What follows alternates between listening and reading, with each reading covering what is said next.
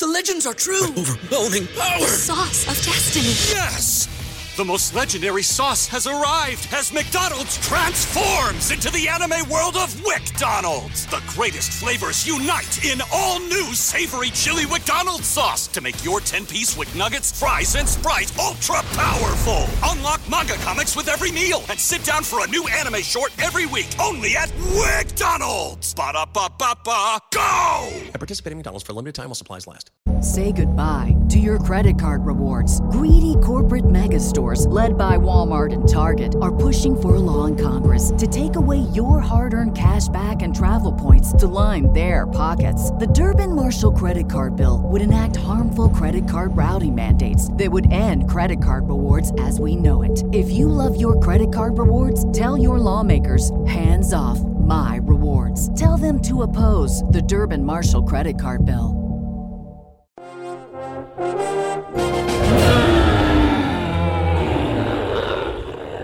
Hello, everybody, and welcome back to Thank Godzilla. It's Friday. It's Friday, and that means it's American Godzilla. Oh boy, we've been waiting for this one, haven't we? It has been looming in the foreground, getting ever so closer and closer and closer as we get closer and closer and closer. Although, we've come off of the rebirth of Mothra movies, and those are like pretty commercially crass films. Like they're really pandering to a really young audience. So why not just pander to the American audience? That's kind of where we're at with this Godzilla. I'm Whitney, by the way. Context has been weird. That's William.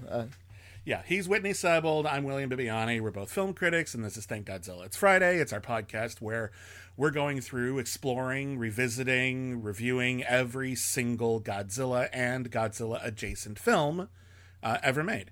It has been an interesting journey as we've watched not just all of the original Godzilla movies, but also all the movies that included monsters or other elements that would eventually cross over with Godzilla in one way or another. Godzilla has already been rebooted in the Heisei era, and then that reboot had run its course. That Godzilla died. And Toho, in a very generous gesture, basically said, hey, Americans, yeah, you want to make a Godzilla movie, you can make a Godzilla movie, and we're actually going to take a step back from making Godzilla movies a little bit to give you some room to breathe. And they not just one.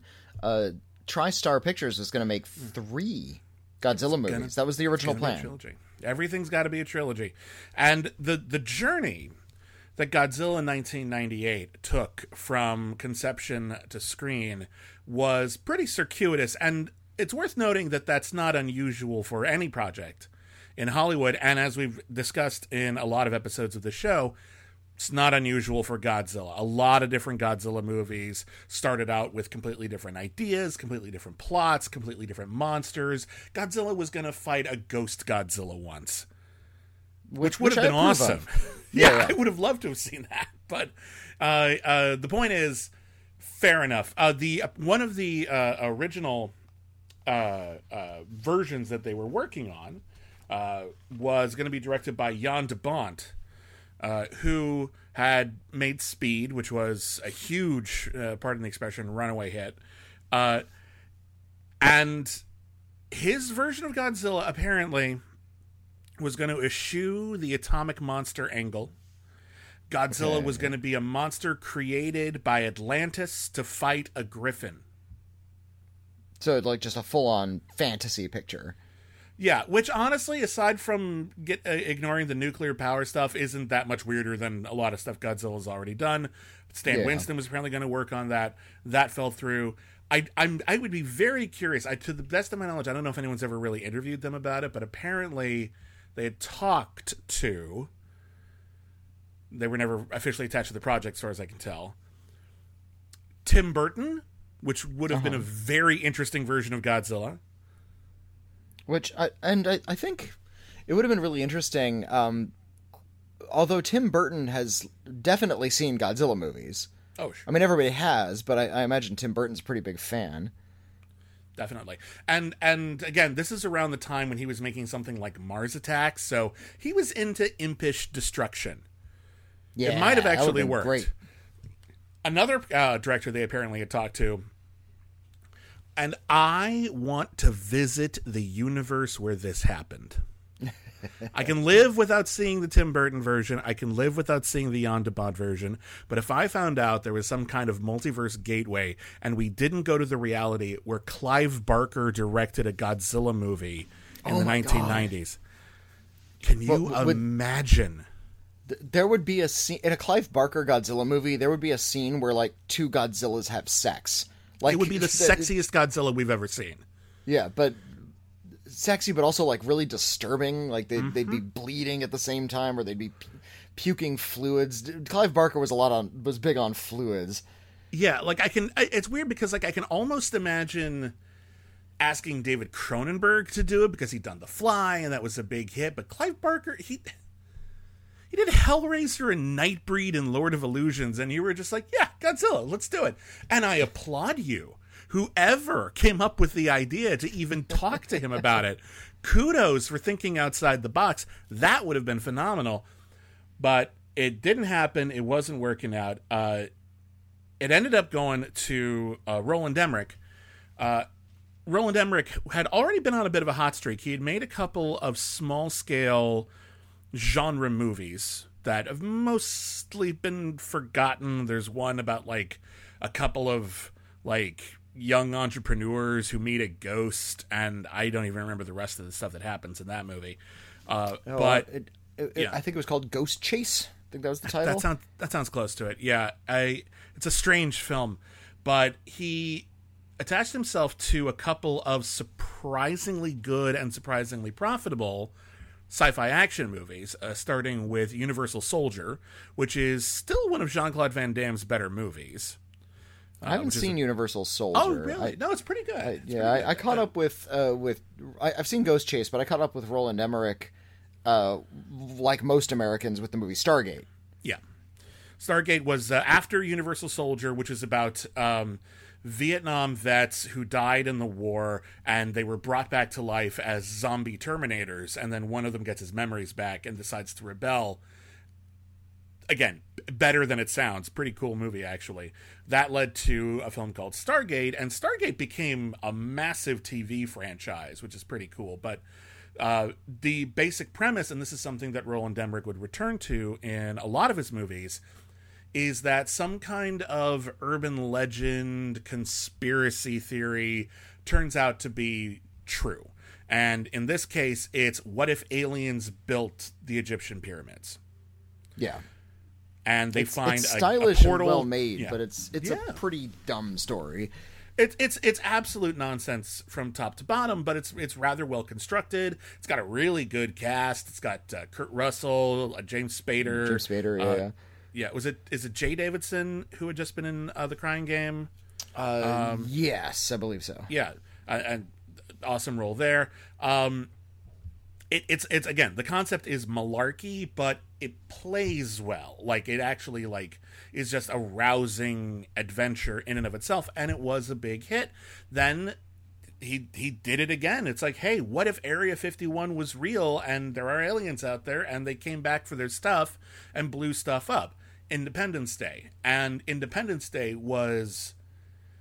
I don't even know if I can even articulate how big Independence Day was. Oh, it would, it was more than merely massive. It was like massive. It turned Will Smith from a popular, musician and actor into a superstar. It solidified Jeff Goldblum as like one of the top box office draws, which nobody saw coming. He had already done Jurassic Park, but this is like, oh yeah, well, it's just Jeff Goldblum. Everyone sees Jeff Goldblum movies. When did that happen? And it's also malarkey, but it is a rousing good time, and it's one of those movies where you watch it at home, you might be amused, but if you see this in a theater, people just get energized by it. It's weird. Yeah, what I found really curious about, it's just sort of a good sign of our changing times about Independence Day. The selling point was this really wonderful glory shot, and they put this in the teaser trailer of an alien craft hovering above the White House and firing a gigantic space laser right into the roof and blowing up the entire building. I remember when they finally cut it into the movie, I guess they thought that was too violent, so they put an exploding helicopter in front of it to sort of block the destruction a little bit. It's like, I don't know if it blocks the destruction. It just adds like another like foreground element. You got to say this for Roland Emmerich, and I don't think Godzilla is the best example of this, but Roland Emmerich knows how to stage epic destruction. He's got a painterly eye for it. You look at the way that even people who are renowned for this kind of thing, like Michael Bay, the way that they stage chaos, violence, explosions is about sort of putting you in like, oh, I'm so rattled. Roland Emmerich wants you to feel like you're looking at like an epic Renaissance painting of like a really cool thing that happened in the Bible. Like he's just like, you're just, it's not just the Empire State Building blows up and it's got to blow up from the perfect angle and it's glowing like turquoise from within and it looks phenomenal. There's just no denying it. And this is, again, he had a certain knack for a certain kind of pop filmmaking that still functions today. Yeah. I'll give him that much. Yeah. And I think our attitude I think if you had, it would have been interesting to show like Independence Day to someone who like had been born shortly before or after 9/11, because after that, scenes of that kind of destruction and devastation in movies, they happened, but they fell out of vogue though. They had a very different tone when they did happen. It wasn't like, even in the Avengers, because it's cool that they're all like running around New York City and fighting monsters and stuff, but it's not cool that the monsters are breaking stuff. There's a certain giddy glee, and in a way, as you've pointed out many times, there is a certain childish joy to Godzilla stomping around stuff and breaking it. Yeah. So on paper, Roland Emmerich doing a Godzilla movie sounds like a pretty good idea. Apparently, the problem is he took the same approach to Godzilla as he did to Independence Day, and he turned it into sort of an Irwin Allen style international disaster picture. Yeah. And the problem with that is we don't get anything from this movie with Godzilla as a character. Godzilla is just more than ever before, is just an animal in this one. In fact, Roland Emmerich redesigned Godzilla to have this like big lower square jaw. It hunches over more like a lizard, with sort of a suspended tail. It's based less on a dinosaur and more on an iguana. Apparently that really strong, muscular jaw that this version of Godzilla has, which will eventually be renamed Zilla, so I'm going to try to remember to call it Zilla as much as possible. Yeah. But Zilla's weirdly like muscular jaw was apparently inspired by the design of Shere Khan in the Jungle Book. Oh, that makes sense. Yeah, it's interesting. I wish they'd given Zilla as much personality as Shere Khan, because you're right, and this was a conscious effort they apparently made to do something different. And we've got that other Godzilla. Our Godzilla is going to be a territorial animal, which means that you can kind of sympathize with it, but it's still dangerous, which, again, on paper, kind of makes sense. But we form no meaningful connection with this monster. And unfortunately, the cast of characters, the Irwin Allen cast of characters that he has assembled out of, you can't afford Arnold Schwarzenegger, but I can get you like 5 Matthew Brodericks. Like that's where the budget will go. So Matthew Broderick, not a bad get, but like you get a Matthew Broderick, you get a Jean Reno, you get a Hank Azaria, like you get a bunch of recognizable actors, and they're all mostly joke characters. So we're not connecting with Godzilla, and we're not connecting with the characters. Yeah. So nothing about it. This is, because Godzilla -1 treats Godzilla like an animal as well, but we really connect with the characters. That's not happening here. It's a big miscalculation, and even Dean Devlin, who had wrote a lot of those earlier movies with Roland Emmerich and co-wrote this script, even Dean Devlin said that was a mistake. They tried to turn it into a little bit more of like a comedy film, and it's like a lot of American blockbusters, and I think the 90s had a lot of big hits, but it wasn't a wonderful time for like gigantic tentpole blockbusters. It just wasn't the era for it. And we had some noteworthy ones. I suppose we had stuff like Mission Impossible, which seems positively trim by today's standards. We had effects-based blockbusters like Twister, which was a big hit, but is pretty thin idea. Armageddon came out the same year as this. It was the highest-grossing movie of the year, if memory serves. Yeah, and I'm sure there aren't too many people out there who will defend the quality of Armageddon. There are actually a lot of people who would defend the quality of Armageddon. That movie is weirdly popular. Amongst whom? Again, Alonso Duralde, show them to me. Film critic extraordinaire Alonso Duralde has a great line. Is it great, or were you 8? Yeah. Now, I think there's a certain... And you've never actually seen Armageddon, so I've not seen Armageddon. I'm going to tell you to shut your mouth for 1 second here, and I'm going to say this right now. I actually have a soft spot for Armageddon because I saw it with my dad, and it's maudlin melodrama. Like, it's hokey. It's like, look at those heroes walk to that space shuttle in slow motion. But I at the time I'm rolling my eyes at it. I'm amused, but I'm rolling my eyes at it. And then I turn over and I see my dad, and he's gotten weirdly swept up into it, and he's got a tear in his eye. And I'm like, okay, I can never be mad at Armageddon now. It got my dad, who is not an easy mark. So I can't have any animosity towards it. But yeah, that movie has a fan base of people who appreciate just how ridiculous and over the top it is. Godzilla 1998 doesn't. Godzilla 1998, by the way, third highest grossing movie of 1998. Internationally, yeah. Internationally, but that's what it wasn't counts, a big isn't hit it? They don't here just, in they the don't just States. stop. They don't reject the money if it doesn't come from the United States. Yeah, when you talk about domestic versus international, it's just talking about how popular it is with domestic audiences. The studio is very happy if it makes money wherever. Right. So this movie actually did turn a profit. Wasn't as big a hit as they had hoped, but it did turn a profit. It was the third highest grossing movie after Armageddon and Saving Private Ryan, which is good company to be in. But nobody liked it. Nobody respected it. Nobody was a fan terrible of it. Reviews. Nobody was clamoring for it. The toys weren't selling. They went to see it. You tricked them. You got their money, and then they were kind of mad about it. I found this interesting quote from Roland Emmerich, and I wish I could find like the whole interview, but he was talking about how he had been offered Godzilla, and it was like an unprecedented good offer for a filmmaker to get. Like, I don't know if it was a lot of money or whatever, but like, or a lot on the back end, but it's like, it's the kind of thing you can't just turn down. Okay. And so he said, so what I did was I completely changed the monster so that instead of having anything to do with Godzilla, it looked like an iguana. And then Toho said, no, actually, we're fine with that. If Hollywood has a totally different Godzilla, ours is like its own thing. That's actually great. And when Roland Emmerich heard that, apparently he said, shit. Like, it sounds like he was actively trying to sabotage it. Like, if I can get myself fired, that's probably better.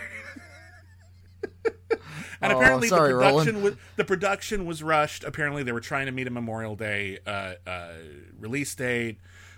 So it was, and on top of it all, they made this weird decision. Like, aesthetically, it's not really a problem necessarily, but they made a very complicated decision that makes the entire movie take place in a rainstorm. Yeah, this can't fake. That's just a lot of water pouring on the actors for months. Apparently, Frank Azaria got really sick.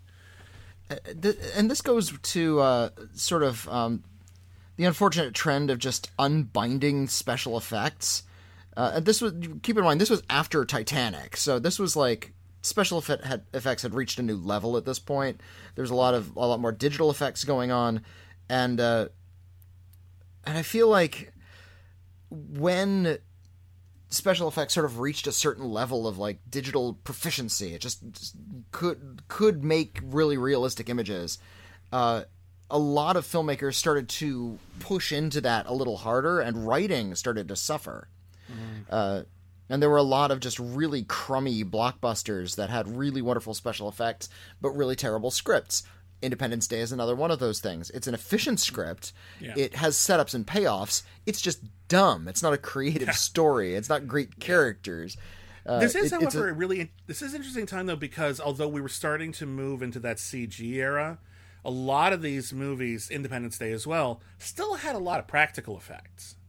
Yeah, that today they wouldn't be. Like there's when Zilla lays a bunch of eggs later in the movie, and then they pop out of their eggs, and it's just a bunch of like 9-foot tall Godzilla velociraptors because Jurassic Park was a big hit. When they're not like running around, those things are practical and they look pretty cool. They look all right. Like, I'm not saying that cool monsters, digital. I'm not like practical all the way. I'm not one of those guys. I was when I was in my 20s, but I outgrew it. Yeah. But again, the CGI was in its infancy here, and so one of the I think, I don't know if this is true, but I remember hearing that like one of the reasons why Godzilla took place like a lot at night was to hide the fact that CG flesh or scales didn't quite look right. Okay. So like you're hiding it in the shadows a little bit. It might have facilitated that a bit. I don't know 100% if that's true, but it feels like it, because whenever we see any sort of shot of CG Zilla for a meaningful length of time, it doesn't look good. It doesn't look as bad as it could, but it also doesn't look good. Yeah. Yeah. We also have to take a second to talk about the film's ad campaign, because that thing was really ubiquitous. It was everywhere, and it was effective. It was inescapable. They didn't want to show the monster in any of the ad campaigns, which I think was wise. Keep the monster kind of a secret. There's an old rule about monster filmmaking that you don't show your monster for at least 30 minutes. I think in this movie it's like over an hour before we see Godzilla. Well, there's Godzilla action. We see Godzilla's tail, we see its legs, but we don't get the hero actual shot of glory Godzilla for a while. Yeah. So the ad campaign was all about, the tagline was "Size does matter," which was a little crass even at the time. It's cheeky though. You can appreciate that. Okay, so we're gonna have a fun time, are we? Okay, good. Yeah, I remember, and there's a wonderful teaser out there from a scene that was not in the movie, of some kids touring a museum, and they were looking at a dinosaur skeleton, a Tyrannosaurus Rex, and they kept hearing these booming noises, and the entire museum started to shake, and then Godzilla's foot, much, much larger than the Tyrannosaurus, burst in through the ceiling and stomped on it. Yeah. It was this big kind of animal foot. So that was all we saw of Godzilla, was a foot or a tail. Yeah, and that's a great teaser. It's a great teaser. That audiences responded to that teaser. That teaser was huge, and it was shot apparently just for the trailer. There was there's another part of the movie that they released as a trailer as well, without no big montages or anything. They just released the scene, but this scene was actually in the movie, of an old man walking down a pier in New York City with a fishing rod, and a couple of vagrants or whatever, joking at him like, "You're never gonna catch anything," and he's like, "I don't know, it's the ocean." I don't know why they're making fun of it. Like, it's possible, right? So he puts down a little chair, he throws out his fishing rod, and then he gets a little bite, and then it speeds off out to sea, and it yanks out of his hand, and then the ocean rises. It's like a giant tidal wave coming towards him, and he's running down the pier, and then boom, Godzilla. A fun bit in and of itself, even though it makes no sense whatsoever, because how was Godzilla just right under that pier biting that fish hook and then swimming out another 100 yards to swim back in before anyone noticed? It doesn't track, but it's fun to watch though. Yeah, well, I'm okay with that teaser just because it's a fun scene. It keeps the mystery alive. A lot of the billboards for Godzilla set, in addition to saying "size does matter," compared like physical landmarks to Godzilla's body parts. About like there was that, yeah. So you could see something on the side of a bus that says like his foot is the size of this bus, his eye is the size of this billboard. It was all about Godzilla's size, which is there's a bit of an irony there because the actual size of this Godzilla is smaller than any of the previous Godzilla movies. Yeah, which is very ironic. They apparently had to ask, and they got agreements from literally hundreds of companies that had some kind of merchandising tie-in with Godzilla to not show Godzilla. Okay, that's a big ask. Taco Bell, and you can see people eating Taco Bell in the movie, so they got their money's worth. Oh, really? I hadn't noticed all of the Taco Bell. They apparently spent $20 million on a Godzilla ad campaign. Just Taco Bell. At the time, Taco Bell had a mascot, which they have. I can't remember the last time they used this guy. It was like 20 years ago at least. Was it the Chihuahua? It was a little Chihuahua. And the Chihuahua would find itself in one wacky situation after another, and then it would say, "Yo quiero Taco Bell." And it's like, oh yeah, I could go for some Taco Bell. I like burritos, and then that's the vibe. In the Taco Bell Godzilla commercial, the little Chihuahua was like trying to catch Godzilla, but it had like a box with a stick and a string, like a Little Rascal short. And when he sees Godzilla off camera, he says, "Oh, I'm gonna need a bigger box." Yeah. And you know what? That was cute. I'm not going to lie. It was I remember he said, cute. Here, lizard. We're talking about this because this ad campaign was more what this movie was about than what's actually going on in the movie itself. It's more inventive than the movie. Like, they actually put some real effort into it. Like, they really, but here's the thing. The irony I was just thinking about is that we're celebrating this ad campaign because this is like the fun part. This is the part that people remember. The first sign of trouble was the opening weekend. They projected this thing to make like $100 million, and it came in well under that. Oh, it made like 17 or 18 million. Yeah, it wasn't the hit they wanted. It didn't do that low. I think it did better than that. But like it was not hitting the numbers they projected, and it was not a cheap movie. So it's one of those situations where when you actually look at the numbers, it can be hard to figure out studio economic logic. Like, remember when Spider-Man 3 came out and everyone's like, oh, this is like a huge bomb. Like, nobody liked it. It was the highest grossing film of that year. Yeah. It made just more cost money. so much to make. Yeah. Yeah. It made more money, I think, even before inflation than like Batman v Superman did. Like, people wanted to see it. They weren't a huge fan, but they wanted to see it. It did well. The problem is that, especially when you're talking about a tentpole, you're putting a ton of money into advertising, and you're putting the entire hopes of the studio on this movie not just performing well, not just making a profit. You're hoping it will overperform. Yeah. You're hoping it's going to catch fire and become a zeitgeist. And if it comes in under that level, then you panic, and then you get Joss Whedon to redirect Justice League, and you've screwed up everything. Here they just canceled some movies. They weren't already in production on something, and thank God. But so even though Godzilla did okay, it was still a disappointment, which is weird irony and whatever. Well, and yeah, it's hard to... Well, I think a big error that the American studios made was staging this as this ultra mega blockbuster, Godzilla. Yeah. Godzilla had been a big part of American popular culture for a long time. It had come over to America, back in the 50s, so people knew Godzilla just all over the world. Yeah. And look at the Godzilla movies, all of the ones we've seen, even the more elaborate ones. There's like some heft to them. They clearly, they had guys in suits stomping on sets. They were all practically made. The more recent ones, the Mothra films, notwithstanding. Yeah, those are different entities. Yeah. And they made money, but they never were overwhelming successes. They were never gigantic, top-grossing films of the year kind of movies.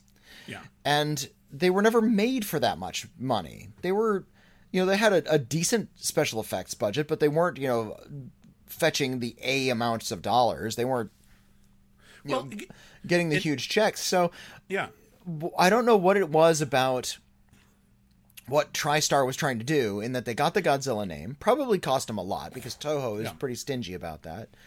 So, okay, you want to put some money into it, but why isn't this a sort of mid-budget film? Yeah. About a guy in a suit, an American version of this thing, stomping around. Why did you have to spend so much money? Why did you have to get this huge, panoply of character actors to do this really bizarre comedy in the middle of all of this Godzilla stuff? And why did you have to make it 2 hours and 18 minutes in length? Yeah, this is the longest Godzilla movie I've ever seen. Yeah, by a substantial margin, it's the longest one. And it keeps ending too. It ends 3 times, and it's like, oh, okay, so we're good. And then it's like, nope, whole new subplot just rose up. No, I don't want to go to Madison Square Garden.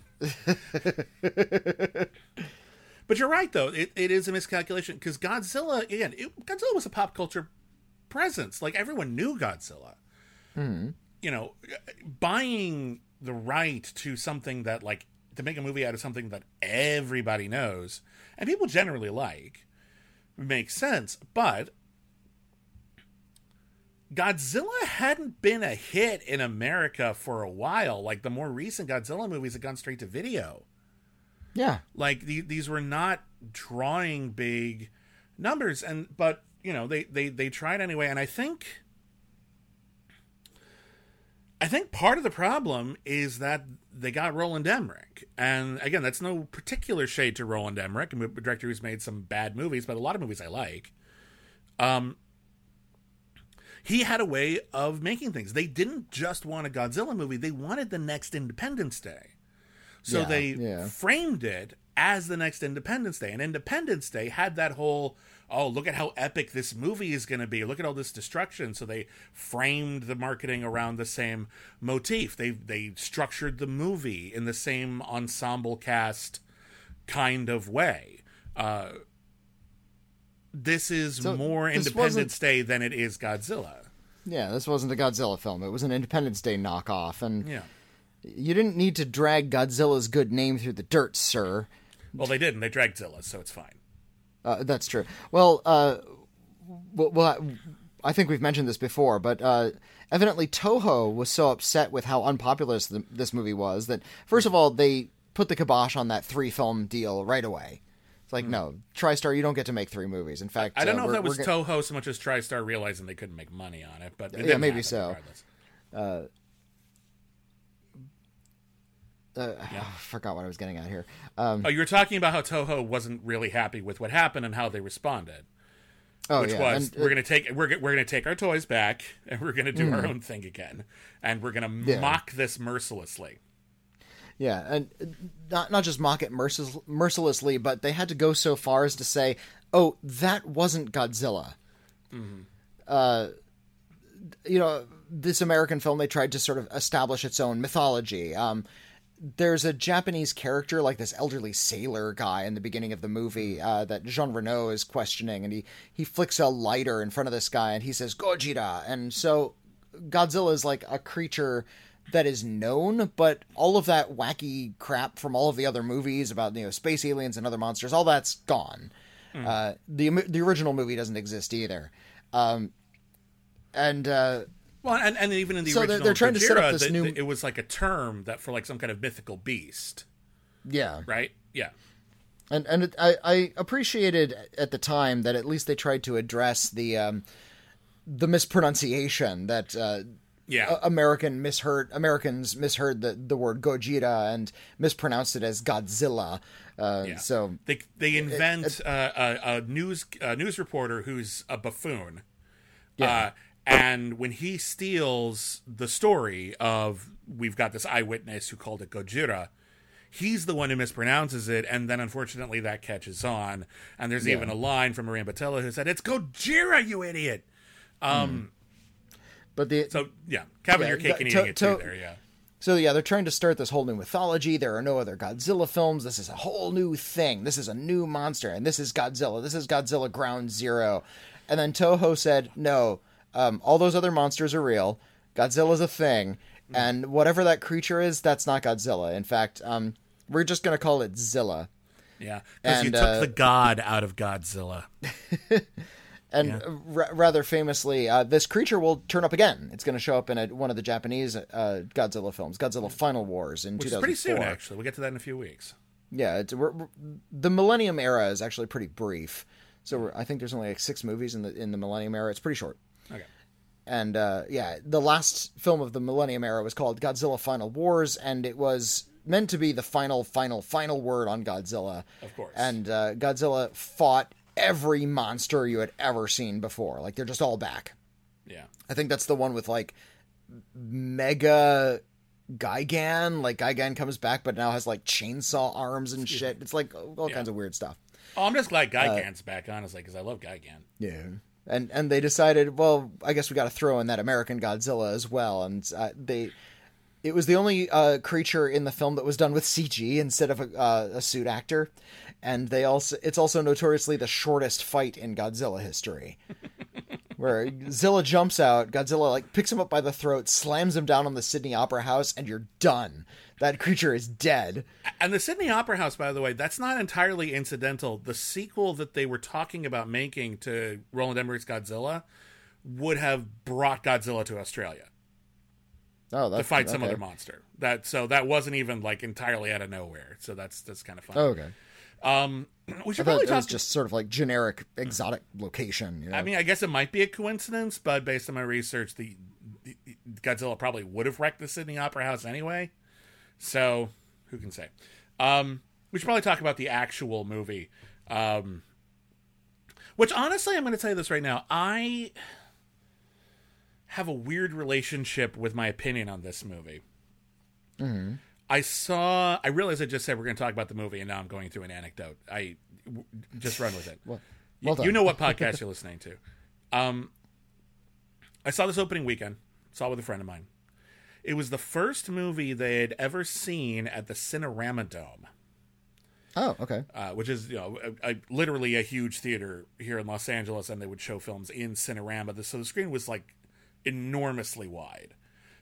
And it was a great experience. The place was packed. It was a sold-out house. People were like, I'd never seen this before. They were like, there were beach balls bouncing around. Just the whole energy was great. And the movie aired, and it was nonsense. I don't think anyone really loved it, but we all had a good time watching it. It had this kind of raucous grindhouse theater in the 70s kind of vibe. It doesn't really matter what we're seeing as long as it's ridiculous. Yeah. Which I appreciate. And I left, and I was still pretty high on it, and they had a thing they used to do for new release movies that they were concerned about the word of mouth. Okay. They would do commercials with people leaving the theater saying what a good time they just had. They wouldn't do this for every movie. They did this for movies when they were worried about word of mouth. You could tell because they wouldn't do these commercials, and then like have like a milquetoast opening weekend, and then all of a sudden these commercials would come out.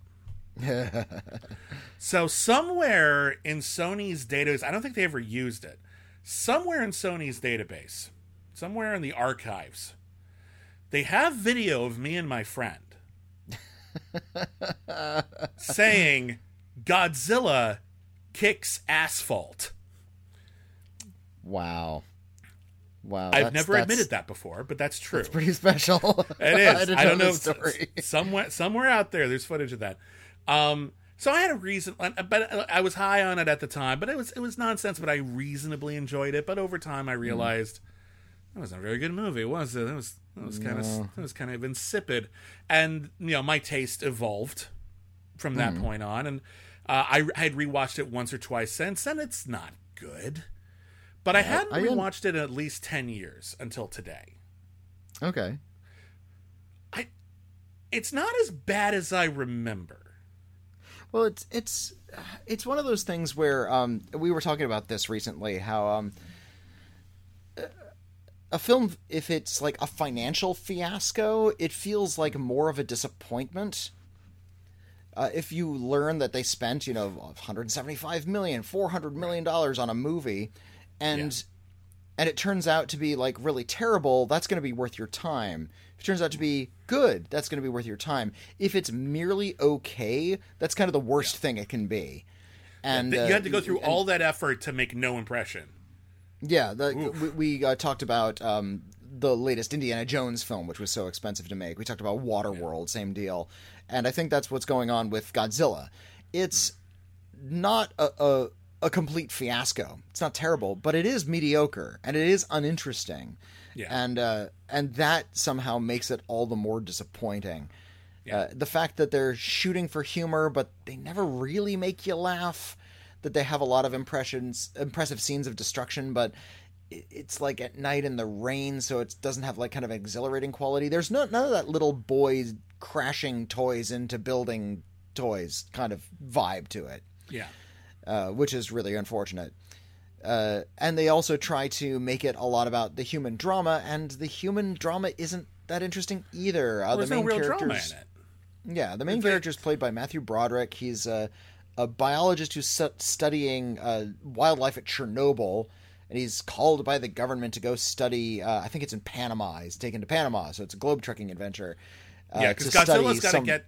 They just say that Godzilla, like in a lot of versions, was created in the Pacific Isles due to nuclear testing. Specifically in this movie, they do say it was France. So in the opening credits, we see, mushroom cloud on an island and a bunch of iguanas going, you don't see that every day. And then Godzilla decides to make the really weird trek from the middle of the Pacific Ocean to New York City. Like, at the very least, in the original Godzilla movies, Japan was like the closest country to where Godzilla was created. Here he's got to go literally halfway around the planet just to go to New York. But he's called to examine evidence of some kind of... He's in a giant footprint. He meets some wacky characters. There's a paleontologist played by Vicki Lewis, who was on news radio at the time, and I had a big crush on Vicki Lewis, so I was like, yay, Vicki Lewis. All she gets to do is sexually harass Matthew Broderick and then not do anything. It's a disappointment. Yeah, pretty much, yeah. But, so he's the character, and this is very common in Roland Emmerich joints. Nick Tatopoulos is the name of the character. I think he's named after one of the designers who created this version of Godzilla. He's the everyman who's always right. They've got all of these systems, all of these bureaucracies, the entire might of the American military, and they're all ineffectual, and none of them know what they're doing. But there's one everyman. The instinct of one brave, intelligent, super guy. Yeah, one normal Joe Schmo. Like you in the audience. You're not the president. Who you are is Jeff Goldblum in Independence Day. Who you are is Matthew Broderick in Godzilla. So every single thing Matthew Broderick does or says is the right thing to do. He will solve every problem, and even when it makes no sense for people not to believe him, people will not believe him, because that's supposed to engineer some kind of drama, but really he's just God's gift to this movie. Matthew Broderick's fine in it.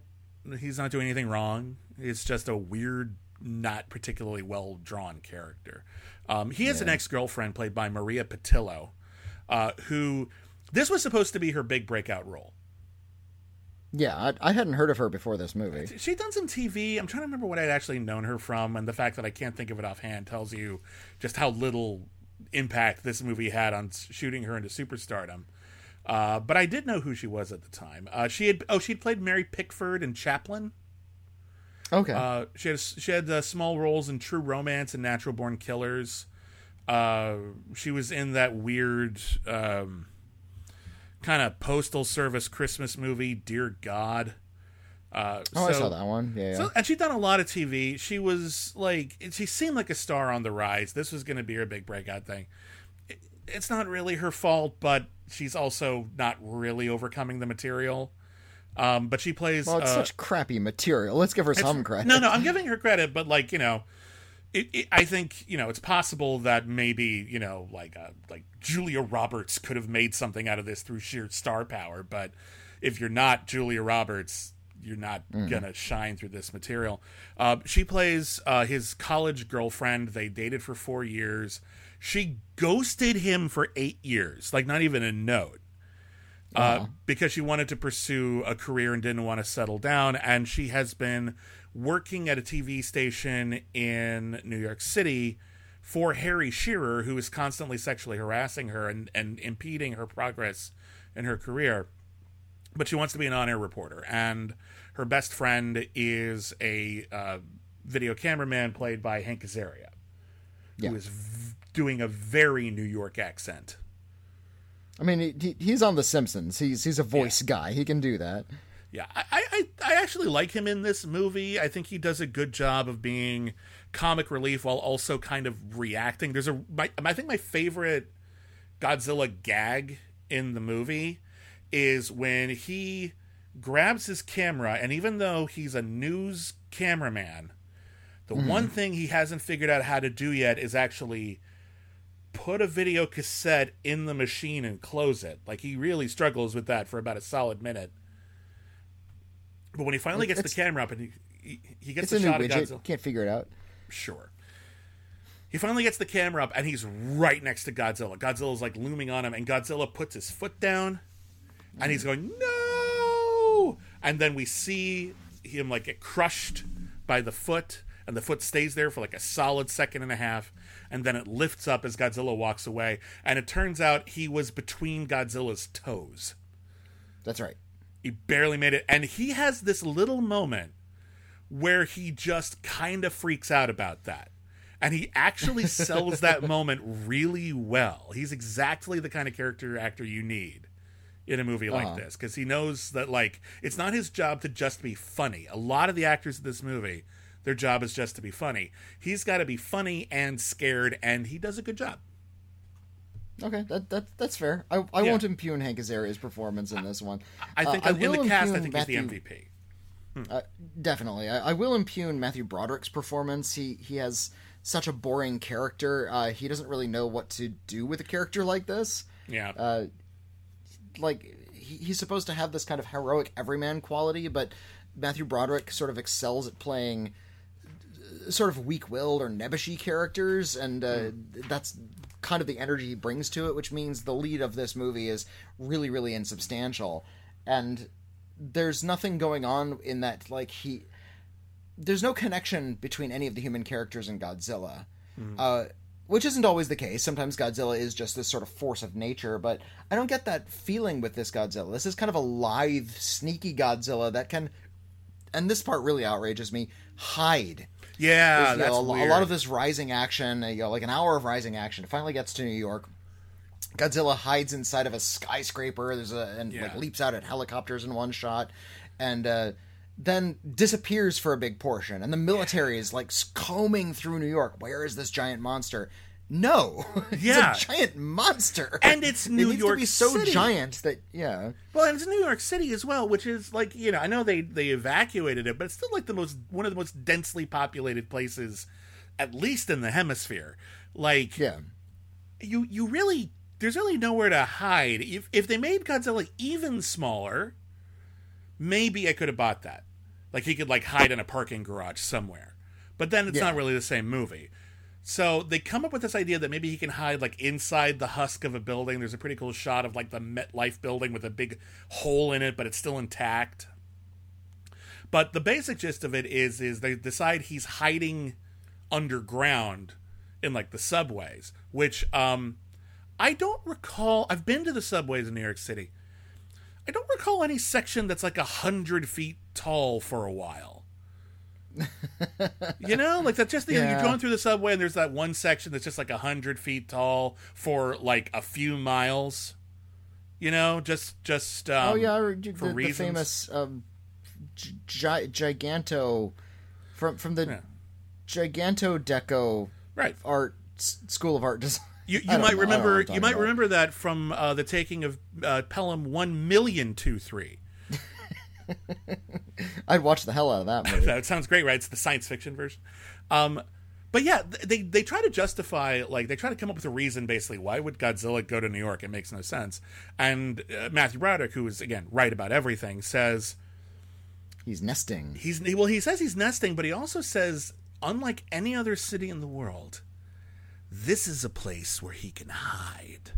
And what they're really saying is, the desperate urge to get Godzilla off camera for extended periods so that their cast of wonderful characters can do their thing. It's a vote of no confidence in the Godzilla methodology, that what we're here to see is Godzilla destruction for extended periods.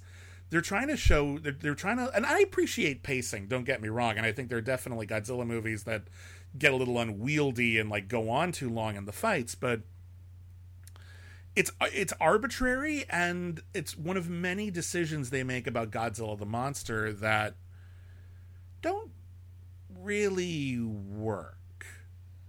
Like, there's a whole thing. There's so little that works about this movie. Yeah, it's really frustrating because they're clearly putting a lot of time and energy into it, but they're not putting any thought into it, and I hate that. Even the first time I saw this, and I was actually enjoying it. There's a scene. It's after we've got the hero shot of Godzilla. There's a Matthew Broderick. It's like, how do we find it? He says, instead of finding it, we lure it out. We give it food, which is a perfectly valid idea. And I love when Jean Reno, who plays a French Secret Service agent, who's like trying to destroy Godzilla before the Americans can find out France was responsible, which is a weird thing that kind of goes nowhere. He sees that Matthew Broderick has done this, and he says, "Clever." No, actually, like, you do that to get a stray cat out of like underneath a shrub. Like, it's not that ingenious. But after Godzilla comes out, eats the fish, eats the bait. Yeah, it's a bunch of fish. The military like freak out, and they say open fire, and they chase Godzilla around. And honestly, there's a moment here which I actually think it's kind of cool, where they treat New York City, from like when you're as tall as the buildings, as kind of a labyrinth, and Godzilla's making all these like sharp corners, and it's actually like running away from attack helicopters. And for a minute I'm like, that's really cool. But then I also remember that helicopters can ascend. They don't have to fly in between buildings and risk blowing themselves up, knocking into something. They could just fly higher than the buildings and shoot downward and not lose Godzilla when he takes a hard right. That makes it looks cool, but it doesn't. It does not pass the smell test. And then they had this thing where it's like, sorry, go ahead. Well, it's one of those details that you notice because the movie doesn't have you. If it were a really cool sequence, if the missiles were they were filming it in an exciting way, and the missiles were hitting Godzilla, and it just like was fun monster action, you wouldn't care that it was implausible. Yeah. But this is a film that is actually going out of its way to add like an element of realism to the Godzilla movie. They're trying to give some like weight and gravity and animal qualities to the creature. Yeah. So yeah, when it gets ridiculous, it really stands out. There's another thing, and they really call attention to it too, because they're trying to justify why they can't destroy Godzilla. And so the helicopters shoot missiles at Godzilla, and they end up like destroying the Chrysler building. Like, they end up like they destroyed the Daily Bugle building. What's that actual building called again? Which one? The Chrysler building? No. It's the Flatiron. Is that what it is? The Flatiron building. Yeah, they destroyed the Flatiron, but it's where they said the Daily Bugle was in the Spider-Man movies. Okay. But they shoot missiles at it, and the missiles can't lock on because this Godzilla is a reptile. And they say, he's colder than the buildings around him. No. And they can't use their heat-seeking missiles. It's the middle of the night in the rain. Those buildings are not as warm as Godzilla. No. I know it's cold-blooded. That doesn't mean it's Arctic. That doesn't make any sense whatsoever. Although, wouldn't that have been something if they actually had like an Arctic Godzilla? That'd be pretty That'd be cool, right? Like, they just lean into that, but no, they don't really do that. They end up ultimately they take another crack at Godzilla. They chase Godzilla into like the river, and fortunately they have a submarine there, and they shoot torpedoes at Godzilla, and Godzilla tricks the torpedoes into hitting another submarine because Godzilla understands how that works. Yeah, it's really unclear how smart Godzilla is in this movie. I just, oh gosh. Because, yeah, in most scenes, Godzilla is just an animal doing, like, animal stuff, but in others, it's, like, hiding or jumping out at helicopters. It's like, wait, you calculated that. You understand. Clearly, this animal understands physics. It can solve problems, you know? Yeah. Yeah. Not really thinking this through. No, and I just kind of... this Godzilla is kind of a wimp. We've talked a lot about sort of what Godzilla's character is in the Godzilla movies. Like what kind of guy would Godzilla be if Godzilla was a person? And I've long said that Godzilla is like a bouncer, some really tough guy with like a sleeve of tattoos, and has toured with Metallica and has seen a few things, man. But now he's like working as a bouncer at your local bar. Yeah, he lives alone, but he's still got a thing for his ex-wife, and he never really got over, like, he's got a past. Alcoholic, but, functioning. Yeah.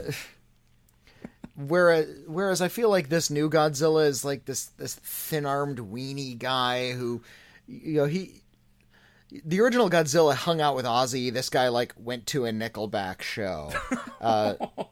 Like that's as sophisticated as we can get with this little wimpy nothing bar patron that the original Godzilla would like punch this guy in the throat and throw him out.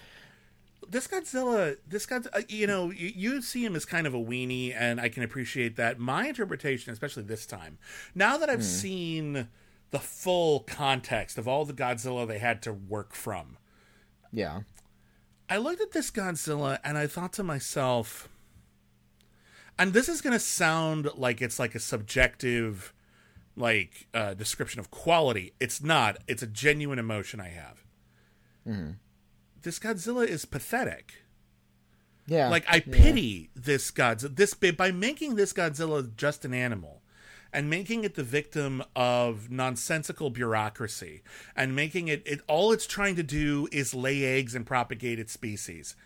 I just feel bad for it, but not like a character, but like an animal that's being mistreated. And that's probably not the tone you want to go for in your big blockbuster fun time. No, and it's especially ironic given that one of the characters is a biologist who cares about animals and figures things out, and then figures out that eventually it's revealed that Godzilla is pregnant and is going to lay a bunch of eggs, but they still refer to Godzilla as he, so I don't know. Yeah. And that's weird because they say they say he produces asexually, but they've decided it's pronouns for it, I guess. Well, I mean that's just run-of-the-mill sexism. He is considered the gender-neutral pronoun.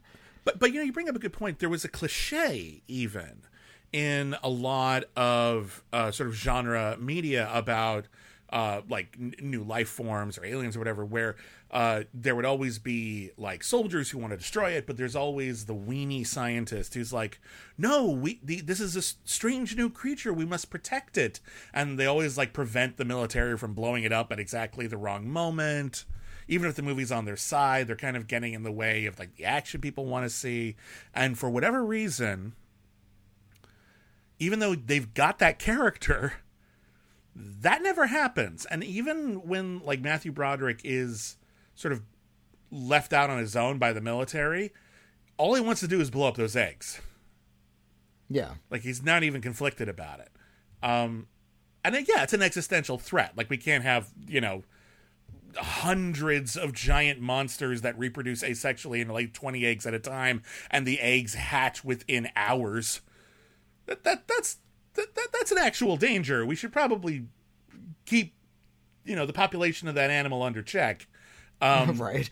So, like, I understand that, but they don't even really articulate that, which probably would have been a good idea. But anyway, back to the very thin plot. They think Godzilla has been destroyed. It's not. But they think it's been destroyed. They've hit it with some torpedoes, and it's kind of floating, and they haven't found the body. So it's alive. Meanwhile, Matthew Broderick is saying, hey, I think it's laid some eggs, and we got to find those eggs. And unfortunately, Maria Patillo, who wants to be a reporter and has been kind of pushed around so much that she's like willing to do anything to get a big break, she runs into her ex-boyfriend. She betrays his trust. She steals top secret material, and it ends up on the news, and everyone looks at Matthew Broderick. It's like, well, you're fired. And honestly, yeah, he should be fired. You're not wrong. He shouldn't have been talking to anybody about this, let alone someone who happens to be a reporter.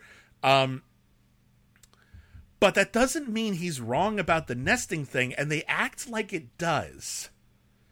Like, well, he talked to a reporter, so we're not going to look for Godzilla's eggs. Those probably don't exist. He's literally been right about everything the entire movie. Why not check? It makes no sense. I've seen that in a lot of movies. Like, a bad guy will see a good guy getting away. It's like, let him run. He's no threat. When really, like, that character has been nothing but trouble for the villain throughout the whole movie. It's like, no, you can shoot that guy. Yeah, he's your enemy. Remember in the beginning of Pompeii, Paul Thomas Anderson's Pompeii. Kiefer Sutherland, how could I forget? Kiefer Sutherland plays a Roman general, and he like storms into like a small town.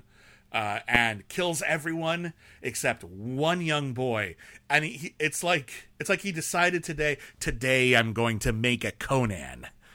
Yeah, like this is definitely gonna backfire on me real hard in 20 years. I'm looking forward to this backfiring on me. Unfortunately, he then gets killed by fire at his back because it's Pompeii. Anyway, so I'm not laughing at that one. I'm sorry. Pause for laughter, and we move on. Matthew Broderick is then recruited by Jean Reno, and by the way, this was like a good time for Jean Reno. He was in the process of supplanting Gerard Depardieu as the one French actor Americans know.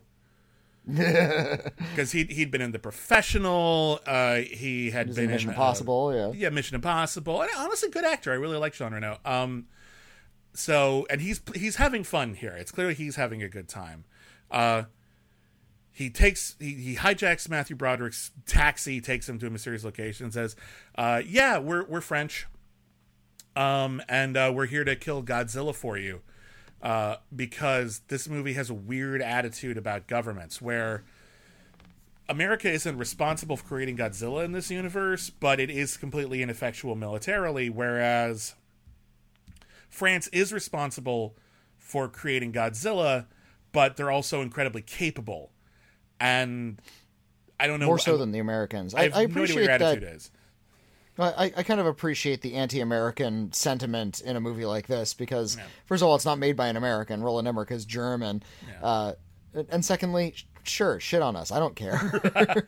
There's a good joke that they have where they've got all these crates full of like explosives and giant guns, and Nick Totopoulos says, how did you get all this stuff into America? And they said, it's America. We bought it here. Yeah. Yeah. Which is that's a good line, actually. There's a cute bit. Yeah. So they're all going to dress up as American soldiers, sneak in past the military lines. They're going to go search in Madison Square Gardens. There's one scene I remember, and it's a stupid scene, but I remember it, where they're going through a military checkpoint, and the French guys have to act American. And they give them gum. Yeah, they say like chewing gum. If you chew gum, it makes you look more American. And here's the thing. Yeah. Kinda. Yeah. Somehow that actually does kinda work. It's like a quick shorthand, because I've never seen, at least in a movie, like a swarthy European type chewing bubble gum. That's yeah. I've never seen that. So like it kind of works, actually. I remember thinking to myself, I mean, yeah, a little. They go to Madison Square Garden to find the eggs. Yeah. Sorry, go ahead. Yeah, and they search underneath Madison Square Garden, and wouldn't you know it, there are all the eggs, and there's hundreds of Godzilla eggs. Yeah, and Maria Patillo and Hank Azaria are there too because they're trying to redeem themselves because they betrayed Matthew Broderick. Right. Because they're good at heart, but they made a mistake. Yeah. We didn't mention Mayor Ebert and his sniveling assistant Gene. I'm guessing this was sort of a. I mean, it was clearly a dig at Siskel and Ebert, but I'm wondering if this was in response to like negative reviews for Independence Day. I'm not exactly sure what their particular beef was with Siskel and Ebert. They were the most famous critics in the world, still probably are. And yeah, there was a mini trend here, and I feel like there's another movie I'm not thinking of where filmmakers would poke fun at specific critics by like naming villains after them. Like the villain in Galaxy Quest is named after Andrew Sarris. That's right. The two-headed monster, the creature in Willow, the two-headed dragon in Willow is called Eber Sisk, and indeed the general with like the cool skull helmet in Willow is General Kale, named after Pauline Kael. But those were fun villain characters. These are sniveling sidekick characters who have no impact on the plot. Well, and I remember when the movie came out, Siskel and Ebert reviewed it on their show, and they said, okay, you've named some characters after us, but you didn't have Godzilla step on us? Yeah. Like, why did you do that if you're not going to do something vicious to... Like, they even objected to the use of their names, and I in Roger Ebert's written review, he said, it was such an honor to have a character in this horrible Godzilla movie that I gave a very bad review to, named after me. My next request is that my reviews are read in hushed tones in a circle like in an Ingmar Bergman movie. That's what I want. Of course he's joking, but yeah. I would love it. Can you imagine if someone like made a movie and there were like two characters named Bibbs and Whitney off to the side who just get like eaten by a pack of werewolves and have like one line? Oh, I would be...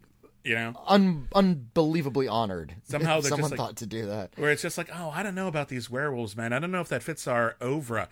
Then all of a sudden we take a big drink because we're like our characters are like cartoon hobos, and then we just are eaten by werewolves. Why are we hobos? I don't know. I just thought it would be fun. Like it's like in Coming to America when they walk past like the villains from Trading Places who are now like living on the street. Oh, yeah. Like that kind of like a quick cameo. I don't know. That'd be funny. I know some people who've had like little characters and things named after them, and it just seems like, that's probably very flattering, Yeah. And honestly, if I were Siskel and Ebert, I would be like, I would take it in stride. I would be that's adorable. Fair enough. Kind of thing. I get to be played by Oscar nominee Michael Lerner, who plays Mayor Ebert. That's right. He played Mayor Ebert. Yeah, which is not bad casting, actually, if they were doing, like, a TV movie of, like, the Siskel and Ebert story. Casting Michael Lerner as Roger Ebert is not the worst casting you could do. But, they have nothing to do with anything. It all culminates with Gene quitting at the end of the movie and giving Ebert a thumbs down. How witty. Yeah. God, this movie sucks so bad. There's a lot of not good stuff in this movie. No, but yeah, to get back to Madison Square Garden, the French have taken Matthew Broderick under there, and they found hundreds and hundreds of Godzilla eggs, and wouldn't you know it, they hatch, and they all run around. And yes, people have compared the baby Godzillas to the velociraptors from Jurassic Park, which came out about 5 years before this, And it's all cartoon logic. They're running around Madison Square Garden. They're hiding behind like posts while these dinosaur monsters are chasing after them. The dinosaurs slip on gumballs like they're in Tom and Jerry. Oh, yeah. There's a scene where they have to get through a whole room of them, and it's like, how do we... I feel like it's a scene out of that web series pitch meeting, like, well, it's going to be hard to get through across a whole room full of mini Godzillas. No, it's actually going to be super easy, barely an inconvenience. It turns out the whole room is full of chandeliers. So we're just going to shoot down a chandelier every 5 feet, and it's going to cause them to scatter, and then we just walk outside. That was a problem that they solved in the script. That was their solution. They couldn't come up with a better idea than that. Brutal. Oh gosh, I'm getting a headache. We got to wrap this up. I'll make this talk about this damn movie. I'll make this as quick as they can. They call in an airstrike to Madison Square Garden. Madison Square Garden blows up, but wouldn't you know it? After all of its babies have died, Godzilla has started to feel better, and it wakes up from its nap, and it says, "Oh, all right, kids, where are we?" You. My babies. There was this one moment earlier which was almost like this enchanting John Williams-y moment where Godzilla and Matthew Broderick kind of regard each other and there's no threat. Yeah. But now Matthew Broderick has killed all of its eggs and it's pissed and it's chasing them around New York, and there's a car chase with them. And now all of a sudden, New York as a labyrinth makes sense because the car can't fly over the buildings. So now that kind of works, but they're chasing it down. There's a bit where Godzilla puts the cab in its mouth and crunches it. And then Nick Tatopoulos grabs a live electrical wire, which he has somehow, and jabs it up into Godzilla's gums. And Godzilla's like, well, that's unpleasant. And he opens his mouth. And then the car, I have been in fender benders, like literally like low impact fender benders that bent the frame of a car enough that it couldn't drive right. This car looks like it's been pancaked and it's still driving fine. It drives away. I guess get the make and model of that car. That's the next one you want to buy. They drive. Yeah, right. That's product placement they actually don't have, which is ironic. They drive. They lure Godzilla onto the Brooklyn Bridge. The Brooklyn Bridge is a suspension bridge. The animal gets caught in the wires. They shoot it a bunch of times, and then it dies slowly, looking into Matthew Broderick's pathetic eyes as he goes, "Oh wait, this actually kind of sucks." 'Twas beauty killed the beast.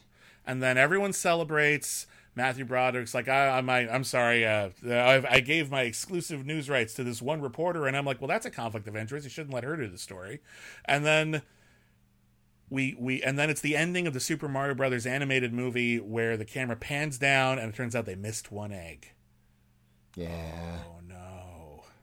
And then the cycle will start again, and Godzilla 2 never came. Nope, we will never know. I like to think that when Super Mario Brothers the movie, when they pan down to that egg, that's not a Yoshi egg. That's this egg. Somehow we missed it. It's just this Godzilla. The next movie will be Super Mario versus Godzilla. That'll be a twist. I mean, I'd pay to see that. I'm not above that. I'm sure it'd be more interesting than just more Mario mayhem, Yeah. Anyway, Godzilla 98. It's not as painful as I remembered it being. Like, it's not like it's hardest watch. It's long. It's way too long. It's way too long. I even remember I saw this in theaters when it came out. I was in college when this movie came out, and I remember that moment, and I'm not sure if other people get this moment when they're watching like big blockbusters, when you think, oh, it would be fine if it ends here, and then there's like one extra scene, and you're like, oh no, this isn't one extra scene. This is another 30 minutes of film. Yeah. Like, yeah. I know you're setting up like another gigantic climax that I just don't have the patience for. So you just kind of wait through the last 30 minutes, even though that's the most action heavy portion of it. It's when like all of the action is supposed to kind of culminate. I remember having that moment when I can't remember when it was. I think it was when he was doing the pregnancy test. He's like, oh, and he's pregnant. And, no, it might've been after that. I think it was when Jean Reno showed up. It's like, okay, and we're gonna sneak you into Madison Square Garden. It's like, no, we have it. We had it done. We were done. We could wrap this Godzilla. up so much. We could wrap this up so much faster. We don't need Godzilla. to do this anymore. Oh no! And then they destroy Madison Square Garden, and you're like, oh, okay, well, we got through that, and now it's resolved, and all right, good game, everybody. And then Godzilla shows up. No. No. Why? You never want to be mad that there's more movie. Right? There have been moments where I haven't been mad, but I have felt like I thought this was over. Like, Yeah. I had that with a movie I love, The Last Jedi, where it has that big climax where Captain Phasma gets killed and, like, Rey turns down Kylo Ren, and that's another movie that goes on too long. I do like that movie, but but like, and then Admiral Holdo does that whole thing, and it's a huge climax, and then we're good, right? And then there's still like another 30-40 minutes on that salt planet. And I'm not going to lie, I like all that stuff. I think Luke Skywalker doing the force projection bit is like the coolest Jedi thing anyone's ever put in a movie. I'm glad it's there. But the movie had to win me back for a few minutes because I was ready to like just call it a day because the movie's already quite long. Yeah. That's an example where I wasn't mad at it, but I did feel like the pacing was a weird choice. Here, I'm mad at it. I want the movie to be over now, please. Thank you. Weird choices. Weird choices. I mean, Toho was right to take it back. Mm-hmm. It's like, no, you don't get... No. Mm-hmm. Give us our toys back. You're done. You're done, America. They were smart to tell them when they said, hey, we're going to take Godzilla in a totally different stylistic direction. They were smart to wash their hands. And just say, you know what? You're not even tarnishing the brand. You're tarnishing your version's brand. Well, so and go for Toho has actually always been pretty... I guess you could call it being diplomatic in that regard. It's like, okay, you know what? We're not outraged. We're not full of hate. We don't hate anything that America did. But it's not ours. Yeah. We don't care about that. It's just something that they did. Mm-hmm. We lent them our name, but this is just something like a cute little side project we decided to let them do. It's a little insulting to the filmmakers who thought they were doing something kind of canonical. Right. But I think it was really wise of Toho at the very least to take that approach. Well, just the 90s were a weird time for blockbusters, and there wasn't this the way that we think about setting up movie franchises now. And obviously, it's bitten studios in the ass as many times as it has worked, if not more. The Mummy, The Dark Universe, enough said. But the way that movie studios are thinking in terms of we're hoping that we will make more movies. We are going to create a framework in which that makes sense. We are going to sort of introduce things that make you want to see more.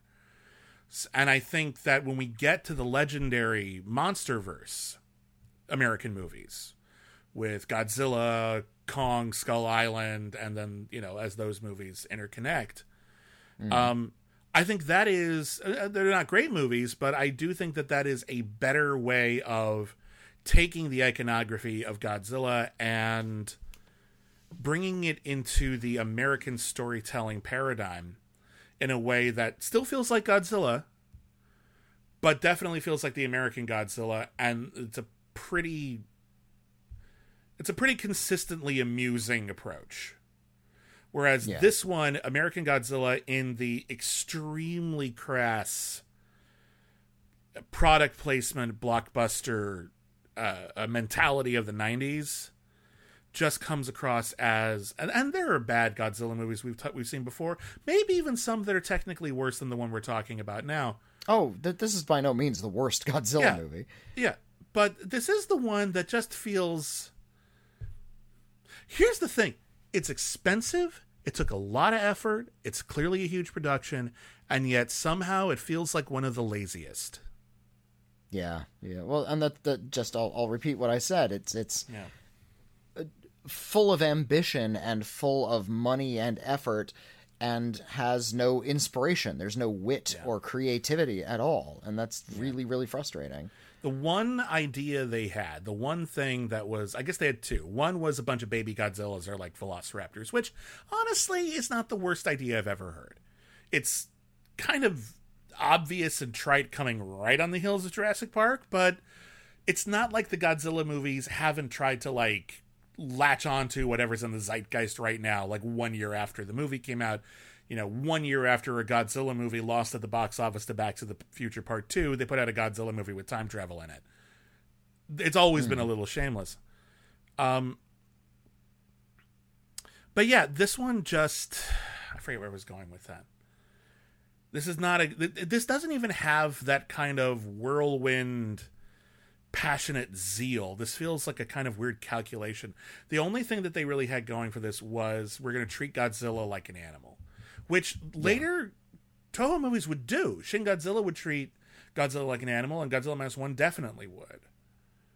But they had other stuff to back it up, and the very Americanized Roland Emmerich junk. It's not even the good version of that junk. Yeah. Like, the characters in Independence Day are not particularly well written, but they're more distinct. They have more interesting interactions with each other. And the stories that they have are more melodramatic. It's like Will Smith is like trying to find his wife and son because he doesn't know if they're alive. So when he finds them again, it's schmaltzy, but you at least go, oh, that's a relief. You know, good. You found them again. Yeah. Yeah, okay. Here, it's like, oh no. Will these people who dated in college decide to date again? It doesn't have the same ring. If you're gonna do these like one note characters, the note needs to be more dramatic than that. Anyway. No, agreed. Totally agreed. Yeah, Anyway. it's the characters are, I think maybe some of the filmmakers watched some of those earlier Godzilla movies that always had like kind of a square-jawed hero character sort of floating in the background, some sort of pilot character usually. Not as many of those. Not a as I terribly thought, interesting but, character. Yeah. And you know, we usually focused in on like maybe the kids or a psychic character or a comic relief character. Those were the more interesting ones. Yeah. The hero maybe flew the plane, but we didn't give a damn about him. And I think maybe some of the makers of this Godzilla watched those movies and thought, aha, this is why these movies are successful. That pilot guy. Let's have that guy be the hero, but also be the comic relief. I'm going to say this right now. And that's a really unusual character choice, to have your main character also be the comedy relief character. Yeah, but here's the thing. Every character is a comedy relief character in this movie. Yeah. Everyone is a sitcom character who woke up today. It's like Thursdays on NBC in the 90s where they put all of the biggest sitcoms. It was Seinfeld, Mad About You, Friends, and there was kind of a revolving door of the other one. It was usually like News Radio, Veronica's Closet, but whatever. It was at least those three, and those things were juggernauts. Imagine if all of those characters woke up, looked out their window, and Godzilla was there. That's this movie. Yeah. It's Which you know, that'd be a fun approach to like a super like a gigantic monster satire. Like if you're going to make a spoof movie, that's a fine premise. That's but, a great it doesn't spec work script. if you're trying to do the real thing. That's a great spec. So one thing you do when you're trying to like break into television is you write a script of a show that is currently popular and already exists to prove that you can write in someone else's style.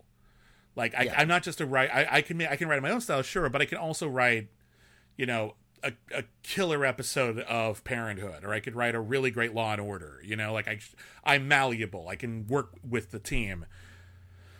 And some of the more legendary specs were the ones that were just like, it's a script you'd want to see, but an episode we'd never make. If anyone wrote a spec script and it was even halfway good for any of the must-see TV sitcoms, where it's like Friends, the one with Godzilla, boom. That's a great. You can imagine how that's gonna go too. Like it's gonna be, that's a because here's the thing. Ross was a paleontologist. He'll finally have something to do. Wait, Ross was a paleontologist? That was them. It was a paleontologist. It never came up. I haven't seen a lot of Friends, so I don't know a lot about the show. He was a it came up like once in the entire series. It was ridiculous. Anyway, I digress. Not a good movie. Moving on. Next time on Thank Godzilla, It's Friday. We're going back to Thank Mothra, It's Friday, because it's the conclusion of the Rebirth of Mothra trilogy. Yay. And then we're going to get to the Millennium Era, which is very exciting because I've seen none of these movies. Okay, yeah, I've seen them all, but it's been a second, so yeah, I'm eager to get back and revisit some of these. Yeah, I'm looking forward to it. It's a thrill. So thank you, everybody, for listening. Thank you for joining us. Feel free to send us an email if there's anything you want to talk about. Do you also have memories of this marketing campaign? Because let's be honest here, that's the most interesting part. Send us an email. Our email address is letters@criticallyacclaimed.net. Whitney, what is our P.O. Box? Yeah, send us a physical letter to the Critically Acclaimed Network, P.O. Box 641565, Los Angeles, California, 90064. Yeah, we're on social media at Critic Acclaim. I'm at William Bibiani. I'm at Whitney Seibold. We have a Patreon, patreon.com/critically acclaimed network, where you get all of our new episodes ad-free, and you get new episodes of Thank Godzilla. It's Friday 1 week early. So if you're listening to this episode on the main feed, you can already listen to Rebirth of Mothra Part 3 on the Patreon. And we have a lot of exclusive shows as well, depending on what tier you're on. So thank you to everyone who is a patron. Without the patrons, we couldn't do the show. That's just the flat out reality of it. And it means a lot to us that you want to support the show, and we hope you're enjoying the extra material that we provide. Because we love making those Patreon shows as much as we enjoy the ones on the main feed. So thank you. All right. That's it. Thank you, everybody, for listening.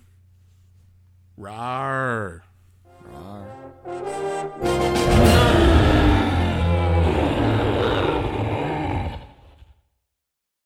Say goodbye to your credit card rewards. Greedy corporate mega stores, led by Walmart and Target, are pushing for a law in Congress to take away your hard-earned cash back and travel points to line their pockets. The Durbin-Marshall credit card bill would enact harmful credit card routing mandates that would end credit card rewards as we know it. If you love your credit card rewards, tell your lawmakers, hands off my rewards. Tell them to oppose the Durbin-Marshall credit card bill.